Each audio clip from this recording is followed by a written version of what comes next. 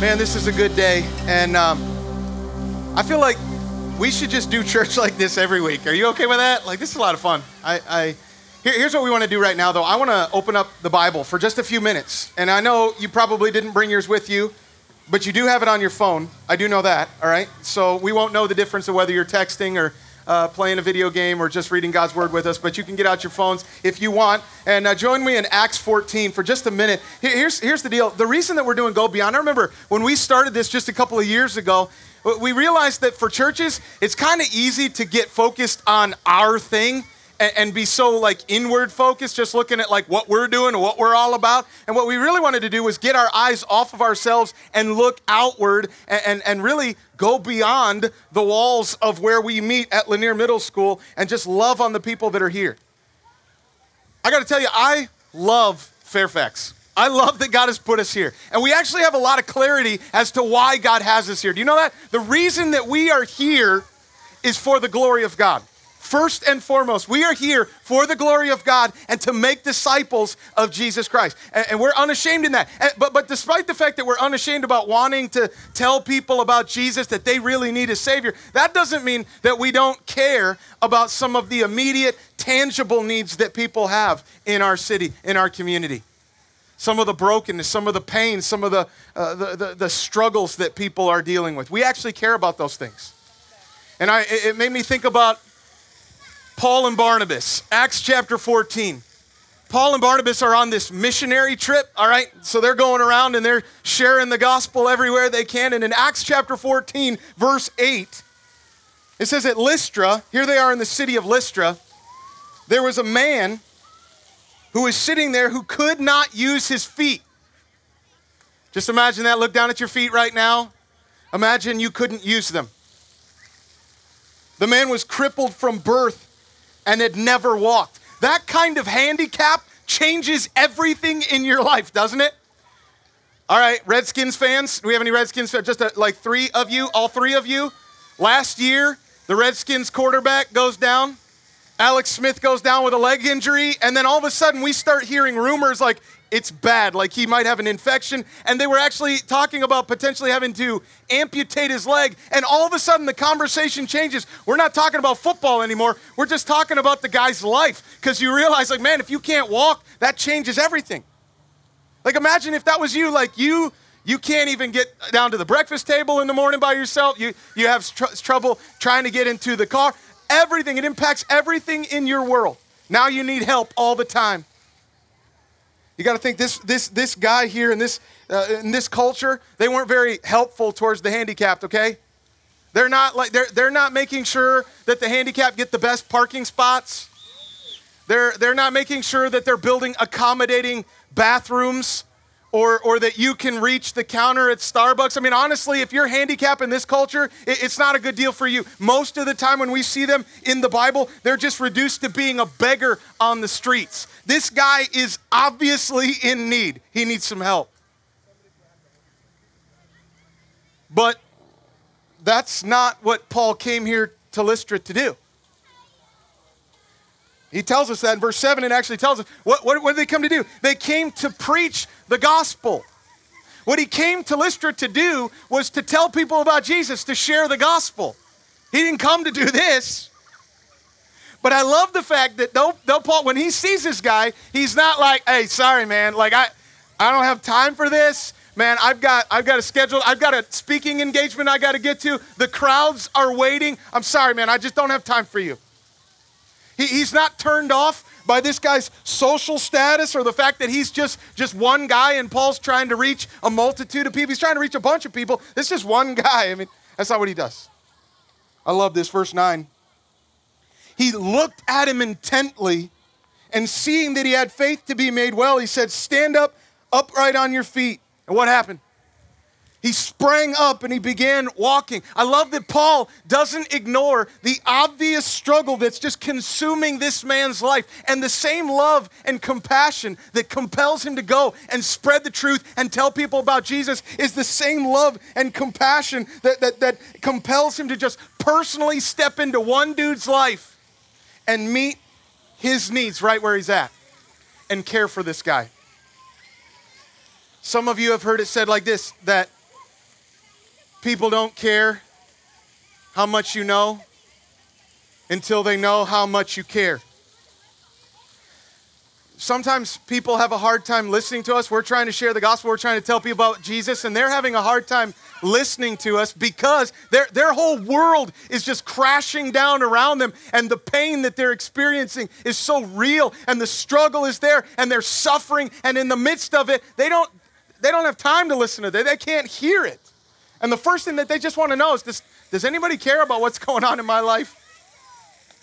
Is there anybody that cares? So I guess that's my question to you. Do you care about the people in our community? Think about your neighbors, your coworkers, your roommate, the people that you come in contact with on a regular basis. Listen, do they know that you care about them? Do they know that you're not just trying to convert them, but you actually care about them as people? Like you just want to be a great neighbor. You just want to be a good friend to them. Do they know that you care about them like that? Here's Paul. He steps into this man's life, and I realize that God may not use us to miraculously heal people, but the question is, are we willing to show compassion and serve to meet the needs of people and their tangible needs right in our community? And listen, I know Fairfax, get it. Fairfax is a model community. It just is. We are the second richest community in the United States, okay? Like in some ways you would say, like, what we don't really have all that many needs. But I think all of us know that there's so many people, even in this community, despite all of that are still hurting. Even though we're the second richest county in the nation, we have over 1 million people, and we still have a 6% poverty rate. But even the people that are living in luxury and comfort, think about that. Y'all know, like they're on a rat race, right? And they sense the emptiness of what they're pursuing. And a lot of people have really come to the conclusion and had to learn the hard way that money doesn't buy happiness. And there's so many people in our community that they're disillusioned. They're dealing with broken homes. They've been abused. They're struggling financially. Maybe some people that have bravely moved here and they're just trying to make it work. And they're struggling with the cost of living, struggling with language barriers, struggling with the pace of life, all the cultural barriers that are here, struggling with the unknowns of the future and health problems that come up. I'm going to guess that most of you, if you think about it right now, can picture somebody in your mind that you come in contact with on a regular basis that is hurting personally. You know somebody who's struggling. Listen, the reason we do Go Beyond, I hope you know this. Go Beyond is not just for July. This is not just so that we have something to do in the summer. It really wasn't just so that I could preach in shorts and flip-flops once a year, okay? Like the reason that we're actually doing this is because we want this movement. We want this to be a reminder for us that we care and we serve the people in our community who are in need. And so I want you to think about what can you do to meet the needs of people? But I want you to notice what happens here. This is kind of crazy, okay? Think about this, okay? The guy can't walk, and all of a sudden Paul walks up and says, stand up, and he just jumps up and he's walking around. What do you think would happen? Well, the crowds, it says, verse 11, when the crowds saw this, they said, the gods have come down to us in the likeness of men. They look at these guys, they're ready to throw a parade and start sacrificing to them like they're gods or something. Like these guys, they're amazing. Do you know that when we start serving, oftentimes it's going to draw attention?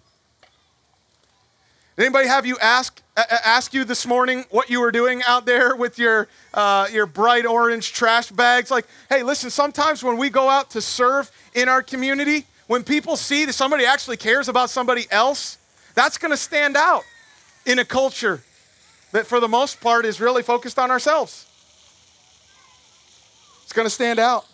And the crowds, man, they look at him and they're like, Paul and Barnabas, I mean, these guys are like gods. They're the best. If I'm honest, if I'm Paul and I just pulled off that miracle, there's a part of me that's kind of feeling like, well, I'm not going to lie.